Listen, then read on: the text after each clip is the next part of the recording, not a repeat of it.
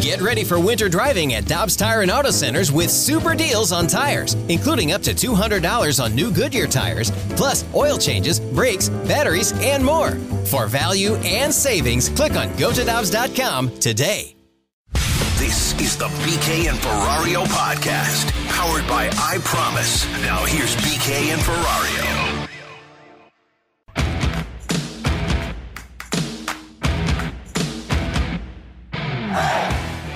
Joe West is now just ejected Mike Schilt, and he was giving Gallegos a look about his hat, I believe. Can't have water on your hat anymore? You're going to take that hat to the umpire's room. It'll be evaluated. You know, there are supposed to be people that are policing this every day in Major League Baseball. I'm sure he's saying, look at the other side. Yeah. Absolutely. That's what he was trying to say. He was frustrated. He was hot. He was ejected. Mike Schilt was, and then went on a long explanation of why he was upset. Well thought out as well. I'm Dan McLaughlin, Danny Mac Show. That is BK. Tanner is with us. Our guest coming up, perfect timing, Eno Sarris of The Athletic, and he dives into the numbers, spin rate, the little things that you think about in baseball. Be curious to get his thoughts on what happened yesterday and also how a foreign substance is really affecting the game of baseball. As Mike Schilt said, baseball's dirty little secret.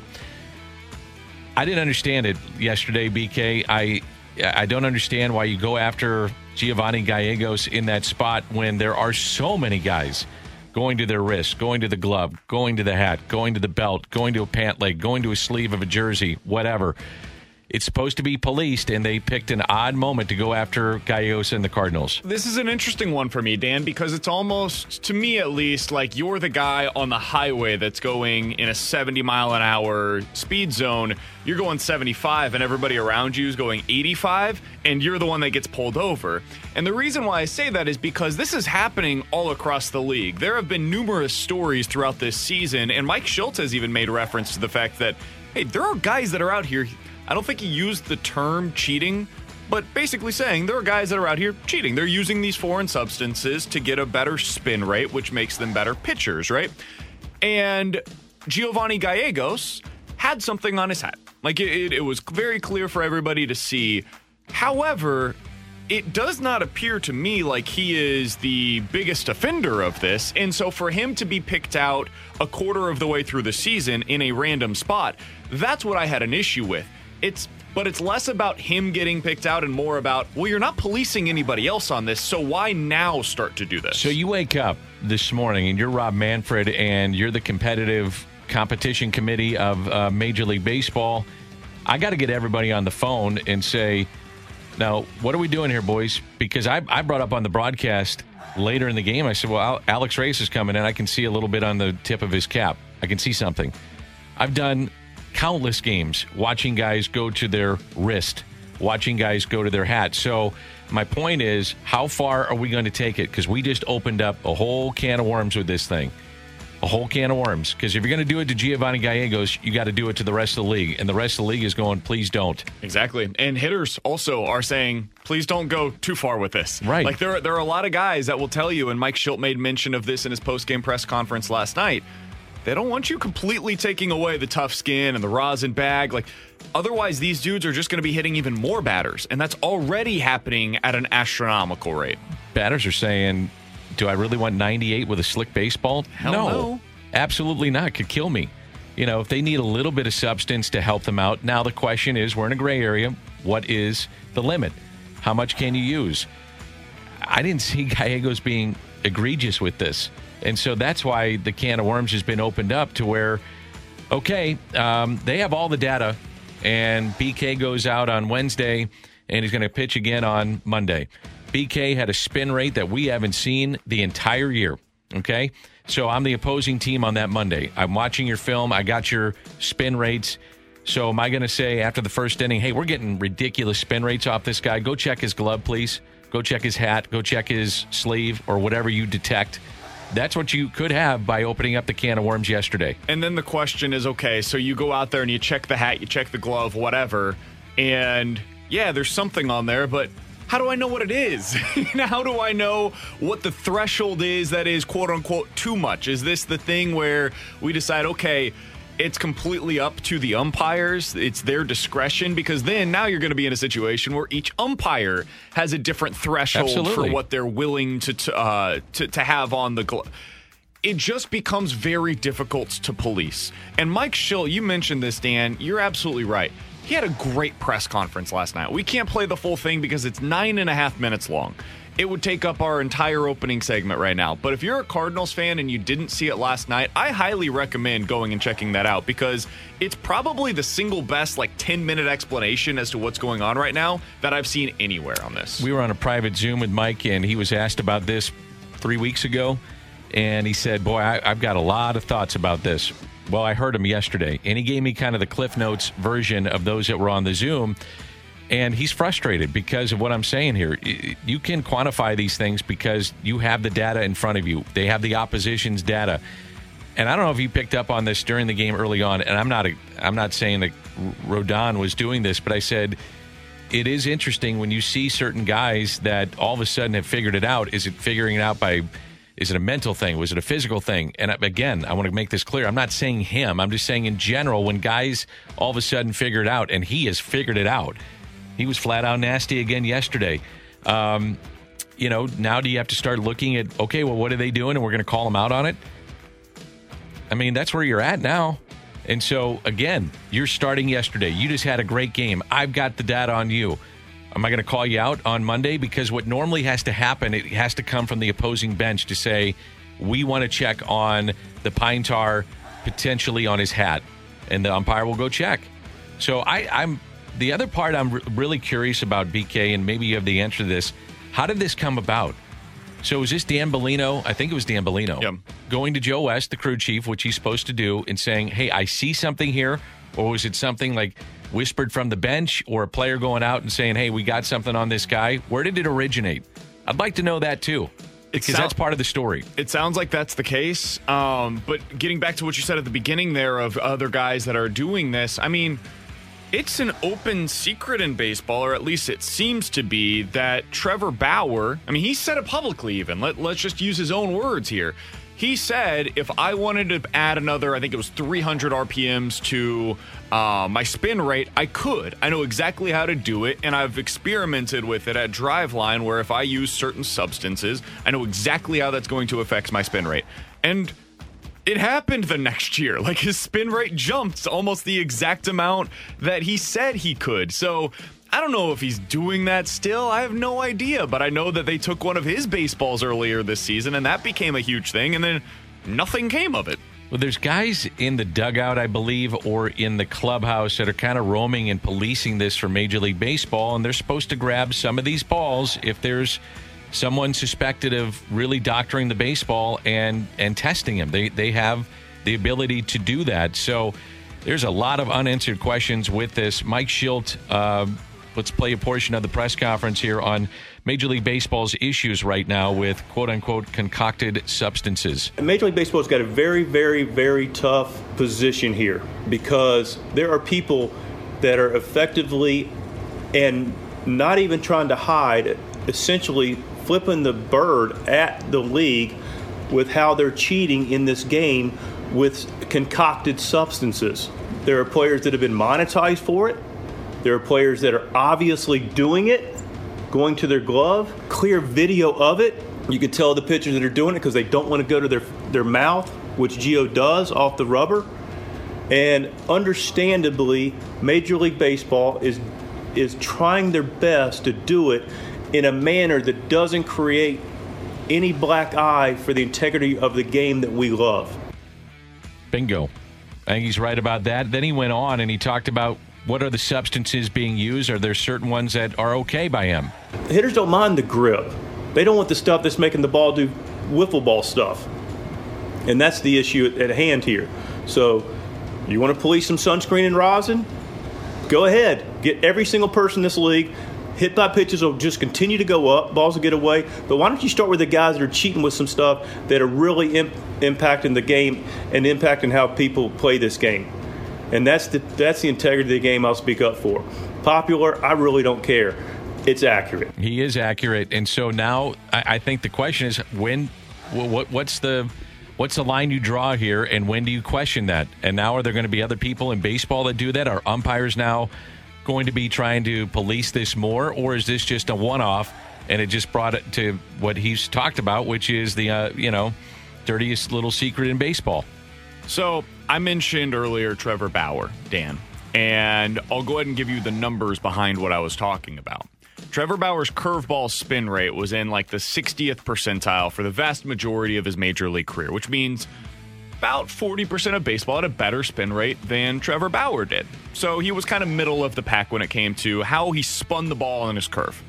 The last 2 seasons, he has seen a dramatic spike, and now he is in the top 10 percentile in the way that he is spinning his curveball, which means previously he was middle of the pack. Now it is elite. It's one of the best in all of baseball when it comes to spinning that curve. This year, it's increased again. It's up to the 95th percentile. Only 5% of baseball pitchers this year have more spin on their curve than Trevor Bauer. He's just one example. I'm naming him because he has spoken publicly about it. But there are other guys that have seen other jumps just like this in their spin rates, and that's really what we're talking about. I can't wait to talk to Eno Sarris about it later on this morning because he's dove into these numbers more than I ever could. But this is why what we saw yesterday with Giovanni Gallegos is not a Gallegos issue specifically. It is not a Cardinals issue. It is a baseball as a whole issue. And I don't know what the good answers are. This is something where like Theo Epstein, all those guys that are supposed to help the game that are in the front office now of Major League Baseball, they've got to come up with a solution to this one and fast because they opened up a big can of worms yesterday. John Gant was the starter yesterday. His reaction to what he saw. I was not in the dugout, but it looked like some BS to me. That's all I want to say about it. All right, John Gant. Love it. That's pretty much John Gant in a nutshell. Love him. He's great. He's fun to deal with. I'm going to get into his start, and he's walking that tightrope again yesterday, and somehow he got through it. The bullpen was really good, and we'll talk about Tommy Edman as well. This is the BK and Ferrario podcast. Now here's BK and Ferrario.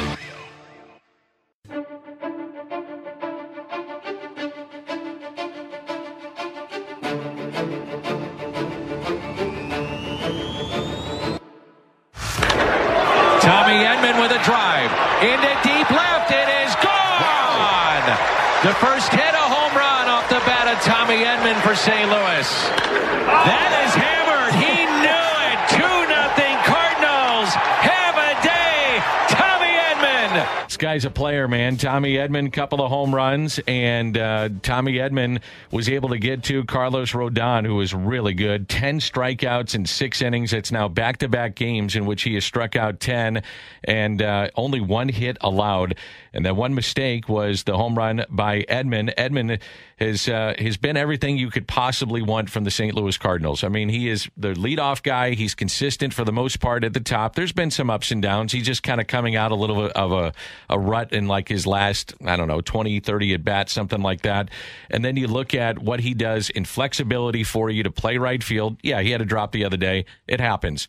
It's been rare for him, and he plays a great second base. This guy is some kind of player, man. He's awesome. I've told you before, if I was going to buy a jersey for this Cardinals team, it would be Tommy Edman. He's my favorite player to watch on this current club. You know why he is? He's the anti-2021 player. Yeah. He gives you some entertainment. He gives you some excitement. He can run. He can defend, doesn't strike out, and puts the ball in play. That sounds like an entertaining player to me. He's awesome. You're right, Dan. And it's the defense. It's the speed. He's a throwback. He really is. He would have fit in, and we've talked about this with guys from those 80s teams. He would have fit in with Whitey Herzog. He could have played for Whitey. He would have been totally fine on those teams. He's on pace this year, Dan, to strike out 73 times. All season long. We play 162 baseball games in this season. He's on pace to play all of them. And he is on pace to strike out 73 times. That is so refreshing to see a guy that goes up there with an approach, and we've talked to him about this, and he finds a way to put his bat on the ball consistently. And with his speed, he puts pressure on the defense, and there are a lot of bad defenders in baseball right now. and he ends up on first more often than not. It's great to watch. I do a TV show on Channel 2, 10:30 every Sunday. Tommy Edman will be my guest, and one of the things, so DVR it, Channel 2, 10:30 every Sunday.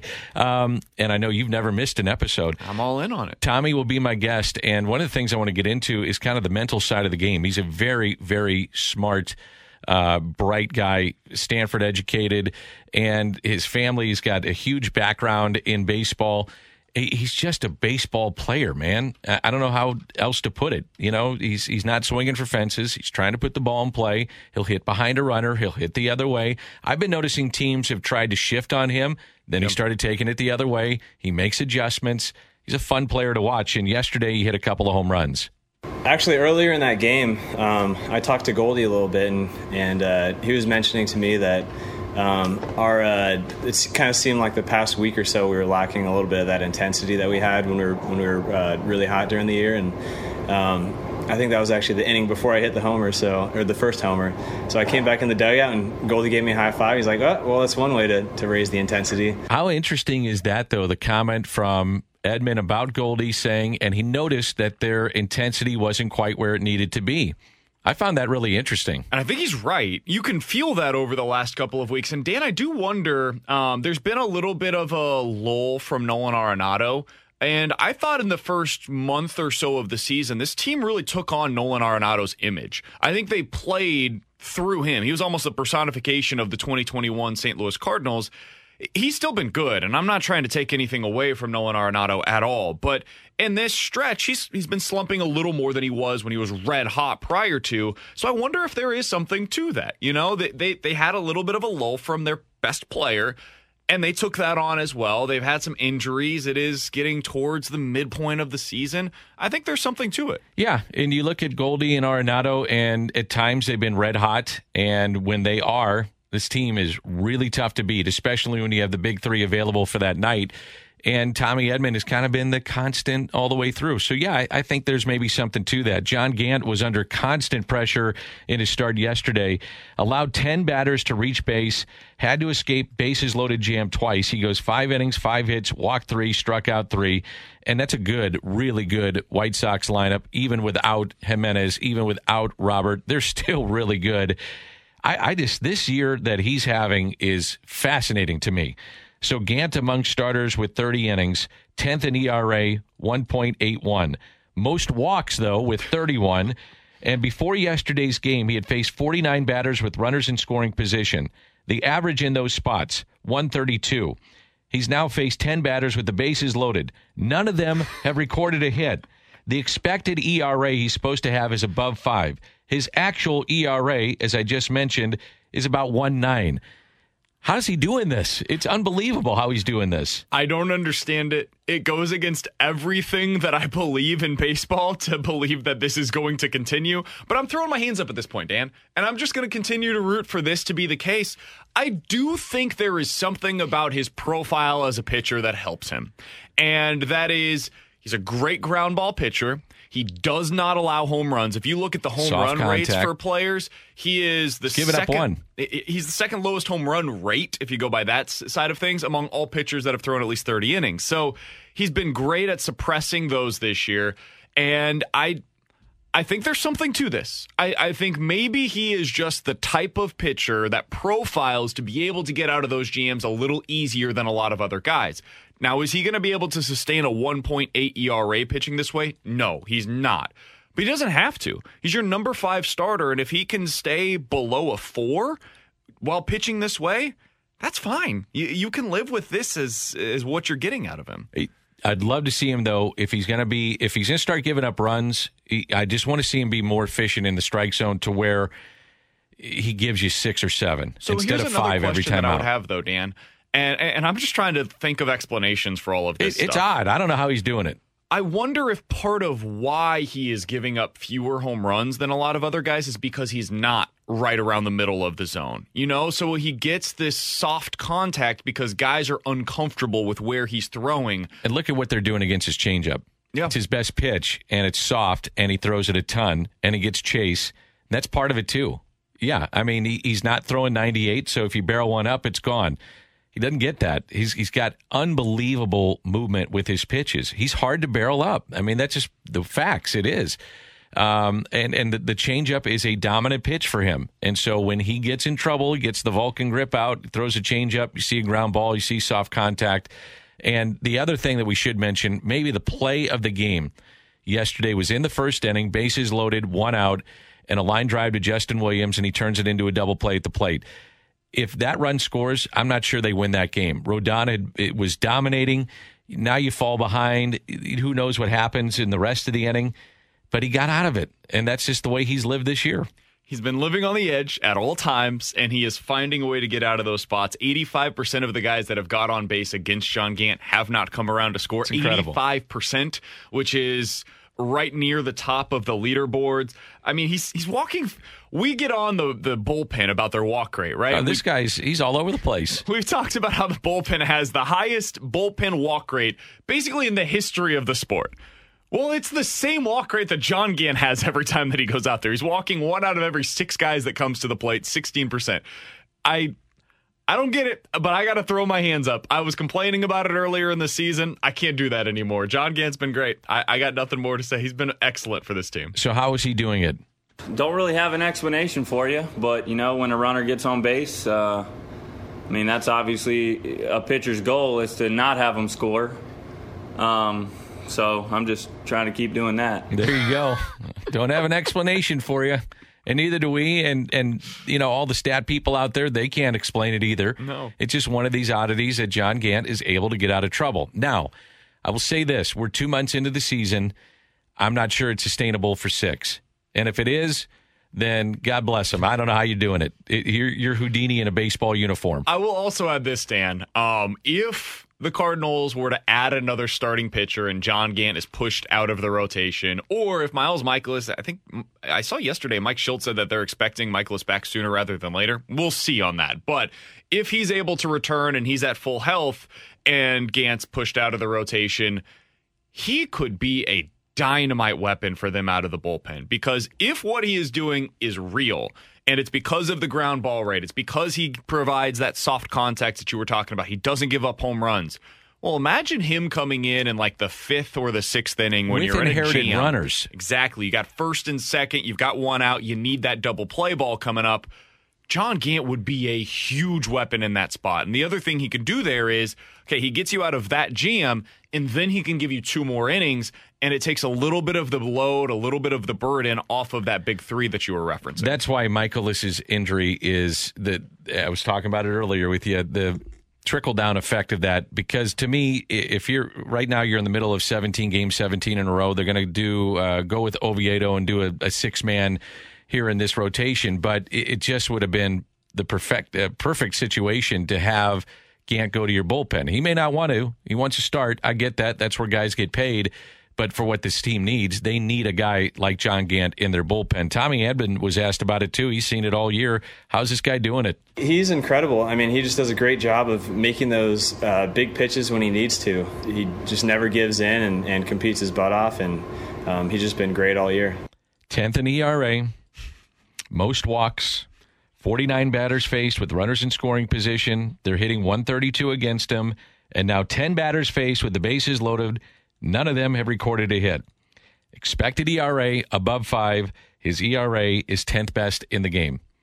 I know you dive into the numbers. I'll let you explain it 5 days from now or 6 days from now when this happens. I don't know how he's doing it.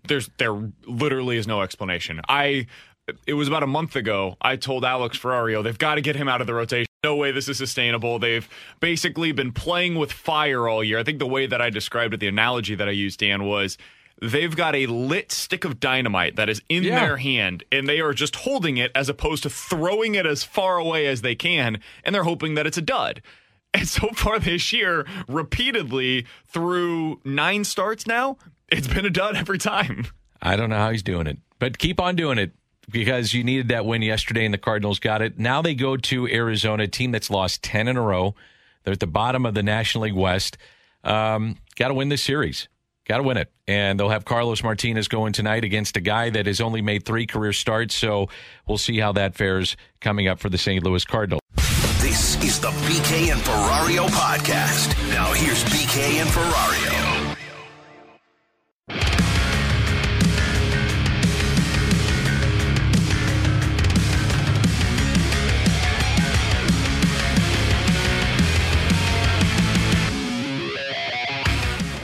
Joe West is now just ejected Mike Schilt, and he was giving Gallegos a look about his hat, I believe. Can't have water on your hat anymore? You're going to take that ad to the umpire's room. It'll be evaluated. You know, there are supposed to be people that are policing this every day in Major League Baseball. I'm sure he's saying, look at the other side. Yeah. That's what it sounded like last night on Bally Sports Midwest as Mike Schilt was thrown out of the game after Giovanni Gallegos had his hat confiscated by the umpires. And we're talking things over now with Eno Sarris, who's been writing about all of this, the illegal substances or the substances. I don't know how you want to look at this in particular, but he's been writing about it all over at The Athletic. He joins us now via the Brown and Crouppen Celebrity Line. Eno, we always appreciate the time, man. What was your initial reaction yesterday when you saw what had taken place with that Giovanni Gallegos situation? It was really interesting because this is really at the nexus of my reporting on this, which has evolved. You know, at the beginning, I kind of tried to just let everybody know this is going on. And you know, like about 75 to 80+% of baseball's pitchers are using something to on their fingers when they pitch. But then over time, I realized there is a difference between sunscreen and rosin, which does not give you much of an RPM boost. It does not boost your spin rate the same way as something like spider tack, which we found, which is this crazy substance that can hold a cinder block to your hand that adds 500 RPM to your pitches. So, you know, there's a difference there. There's a gray area there where, you know, when I saw him talking, when I saw Gallegos talking to Joe West, he kind of pointed to his forearm and he pointed to the rosin bag. And it seemed very obvious he was talking about sunscreen and rosin. And then afterwards, Mike Schilt talked about sunscreen and rosin. I kind of think there's no way to police that because you can't tell people not to wear sunscreen. And and it doesn't give you that much of a performance boost. But I do think there's a difference between that and some of the substances other pitchers are using that are giving them 200, 300, 400 RPM boosts on their fastballs and breaking balls. You know, I was on the call yesterday, and my first thought when I saw this was, hey, if you're going to go after my guy, you better start going after every guy. And everybody knows it's going on. And as you mentioned, it's a gray area, and they've opened up now an entire can of worms. And I've been saying this morning, if I'm Rob Manfred, I got to be on the phone with umpires or my competition committee and say, how are we handling this going forward? What do you think happens now going forward? Because you went after a guy that it didn't look to be blatant, wasn't something that you would say, oh, he's definitely cheating. This is something we got to take care of. Everybody else is doing it, or at least, as you've reported, a great majority. So what do you do going forward? Yeah, it's going to be really difficult. There have been some incidents before this. We reported on some stuff that happened with Ken Rosenthal. We reported about some balls that were confiscated during a Dodgers start in Oakland. And so we've been trying to push the league to make a comment about those balls because that was like 3-4 weeks ago. Was that a Trevor Bauer start? Yes, it was. Okay, just making sure. But you know, to be fair, they confiscated a bunch of balls and from that one start, and I would assume that they're doing this because they said they would at the beginning of the season that they would look at balls and they would try to match balls to pitchers and see what was going on. If I'm going to be charitable to baseball, I think what's happening right now is it's not a one-on-one parallel. But remember the Mitchell report? There was right now I think baseball is in the information gathering part of it, where they're trying to figure out how big a problem this is, how many people are using sunscreen and rosin, how many people are using the crazier substances.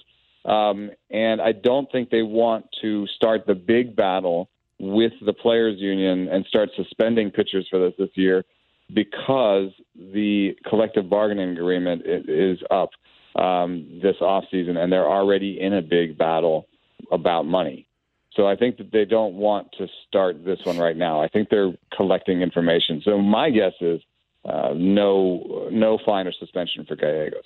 That makes sense, but when they do start going that route, how do you police something like this? Like it seems like, and Mike Schultz had some great comments about this after the game.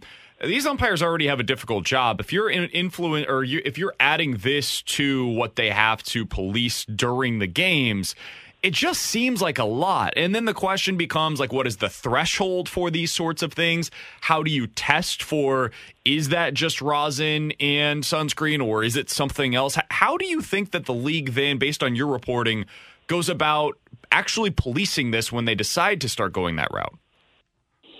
Yeah, it isn't something where you're going to find a solution where you catch everyone. I think the idea would be that you find some solution that catches some people, and that sort of scares the rest of them straight. I think that would be something you could do with confiscated balls. You'd have to kind of link the chain of command. It has to be a ball that wasn't hit by anybody into play. It has to be a ball that maybe the catcher didn't even touch, because the catchers had pine tar all over them.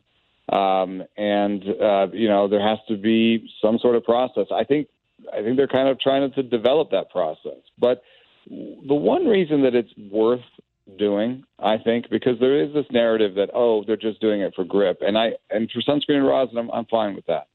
But the reason that this is worth doing is I talked to a pitching coordinator that said that these advanced substances, the spider tack and so on, that it's better than steroids and that it increases breaking ball efficacy by 30%.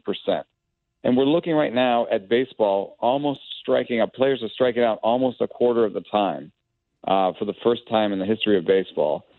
What if we policed this and we got strikeout rates back down a little bit? Like, what if that was the easiest thing that we could do to get more balls in play? Interesting. What else would you do? So for instance, I brought this up a couple days ago, and we're seeing guys, throwing 95 or above. And if they throw it at the letters more times than not, guys aren't catching up. So would you lower a strike zone? Would you make it bigger going east to west? Would you think about moving the mound back? I know you dive into these numbers. You're the best in the country at doing it. I wish they would ask you, sir, for some of your research and say, hey, let's bring in Eno and see what he has to say about this. I think anything's on the table at this point. So what do you think? And I know you talk to a lot of people in the game. How would you do this?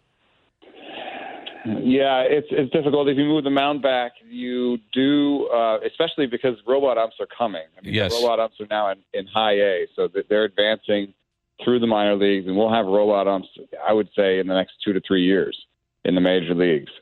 So if you combine robot umps with moving the mound back, what you might end up is a bunch of Sergio Romos and Rich Hills, guys who throw pitches that barely, cut a little part of the zone, make the little machine go beep, and then end up 2 feet out of the zone by the time the catcher catches. I'm not sure if that would be great. I think that might lead to more strikeouts because you move the mound back further, the pitch has more opportunity to move. So we might just get a ton of breaking balls. So I think there's some unintended consequences there, and I'd love to put it in place somewhere for 2 years, 3 years, just to see, what happens the second year and the third year, and what kind of pitches people start to throw, and all that sort of stuff. But the easiest stuff, the stuff that I would do right away, I would do a pitch clock right away. One thing that pitchers are doing right now is waiting as long as possible between pitches so they can throw as hard as possible. If you ever weightlifted, you can wait longer between reps to do bigger numbers. And so if I just tell them, hurry up, get back in, and I tell the hitter to get back in the box, what I'm hopefully doing is upping the pace of play a little bit and reducing velocity. So that's the number one thing I would do. And then once the robot umps come, I think you can be more precise about, modeling what happens, because I think it's actually really hard to decide what happens when you do something to the strike zone. Our batter's going to swing more, our pitcher's going to throw in the zone more, or they throw in the zone less, they're doing more walks. I think it's really hard to model that sort of thing. So what I would say is, have robot umps in the league, make little small changes, be precise about it. If you tell the umpires, start calling the ball an inch higher, it takes a couple of years before you're really good at it. But if you tell a robot to do that, you can kind of implement it right away and see what happens. Eno Sarris is joining us here on 101 ESPN. He covers the MLB for The Athletic. You can follow him on Twitter at his name. I did want to get back to the substances thing. You said it improves a pitcher's RPMs by 30%. For our audience, that like the RPM stuff, it can go over some people's head whenever they hear it at first. Can you put into maybe layman's terms for our audience what that means? Like, what does that do for a pitcher? What does that do for the hitter that is going up against that pitcher? How much more difficult are they as an at-bat now? Yeah. So it improves it by, as much as 300 to 500 RPM, which I get that's a kind of a weird concept because the ball's not even in the air for a minute. So how, why are we talking about revolutions per minute? But the 30% number, I'm hoping that kind of gets it across. It makes breaking balls 30% better. So just like if you sort of, I think just think about some of the breaking balls that we see now that we never saw before. Think about 94 mile an hour sliders, Think about some of the kind of combination of velocity and drop that we're seeing on breaking balls now that we didn't used to see before. I think that some of those pitches, a good number of those pitches, are due to these sort of grip substances. So there is just a real level that a breaking ball can get to if you use this that you can't if you don't use it. How much of an open secret is this in baseball? Like, is this spoken about within clubhouses from the guys that you have talked to, How open is this? Well, like any sort of open secret, I first heard about this, 6-7 years ago. And I said, to my pitching contacts, my pitchers that I was talking to, I said, I have to write about this. And they begged me not to, They just said this will start off a whole firestorm, and Rob Manfred will have to make some rules, and it'll just be ridiculous. Don't do it. And I just thought it was unfair over a certain amount of time because there are some people who are not doing it, And when you do selective enforcement, it's just unfair. Who are you singling out to enforce this? And also, it leaves this sort of opportunity for a manager in a high-stakes game to say, this game is so high-stakes, I know there's guys on my side who do this, but I need to win this game at all costs, so I'm going to go get that pitcher from the other team right now and deal with the consequences later. So imagine a World Series Game 7. The rule is on the books. If you tell the umpire, go look at that pitcher, he has to go look at the pitcher, right? And so if he takes, a major league ace off the mound in Game 7, the manager will know he's going to deal with some consequences next year, but he might win the World Series because of it. So I just think it's an unfair rule. Like it's the way it is now with selective enforcement and so many people looking the other way, to the point where I have reporting now that, they're in the minor leagues. Some teams are introducing the stuff to the players in the minor leagues so that they don't set off any alarms so they get to the major leagues and have a high spin rate. Wow. So man. It's pervasive. It's pervasive. It used to be you go out to the bullpen and there's a whole bunch of sticky stuff. Now that Manfred's trying to crack down, you're kind of in charge of your own sticky stuff. There's no way the pitching coach is going to be tied to it. He doesn't want to lose his job. But it's so pervasive that everybody, they share sticky stuff recipes with each other. My final question or point would be, I would assume that many in Major League Baseball were happy how Mike Schilt handled it in terms of really explaining what's going on with the game to where we're talking about it today, and it's being talked about all over the place. MLB Network, across the country, the cities that have teams that are interested in baseball. I don't know. I just thought, that he really handled it well after the game yesterday. And I'd like to give Joe West some props. He does not get enough. He gets a lot of guff around baseball circles, and he does throw out a fair amount of people, and he's got his own style. But the thing that I liked about what Joe West is, he did not kick Giovanni Gallegos out of the game. Yeah, kept him in, kept the competitive spirit alive of the game. Yeah, let him stay in the game, take the hat off. Mike Schilt had to do what he had to do to protect his player, and I guess some of that is theater. But then, Schilt was real after the game, and he kind of admitted basically that his guy was using sunscreen and rosin, but there has to be kind of some sort of line between the sunscreen and rosin, which does not really have a performance enhancement aspect, not on the level of, spider tack and, people are boiling Coca-Cola together with, resin and CBD oils and whatever. So, there's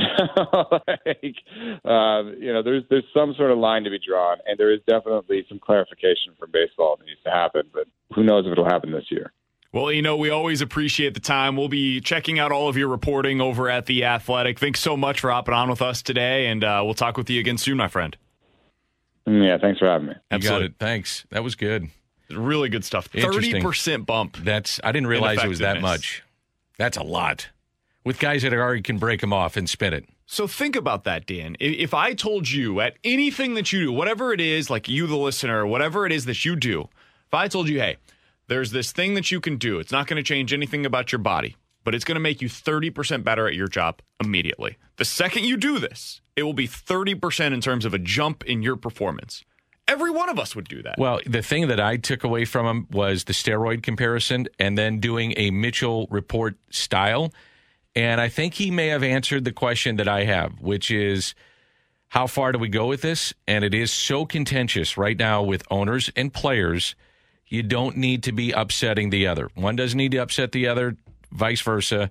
We all know the issues. Now we're going to bring another issue into this that concerns money. That's a valid point. Very valid. So I wonder if this is kind of nips it in the bud a little bit. It's out there. We're talking about it, but yet you may not see it used in the competition. The other thing is it gets at the heart of what is the biggest issue for baseball right now. Strikeouts. The single biggest issue that we talk about seemingly every day, Dan, is the strikeout rate, the lack of contact, all of those things. And we've come up with a million different rules that would change everything, right?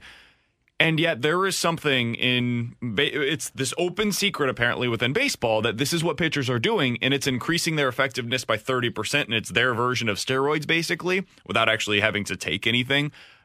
Like, if we could get rid of that, and I don't know how you do it, that is much easier said than done.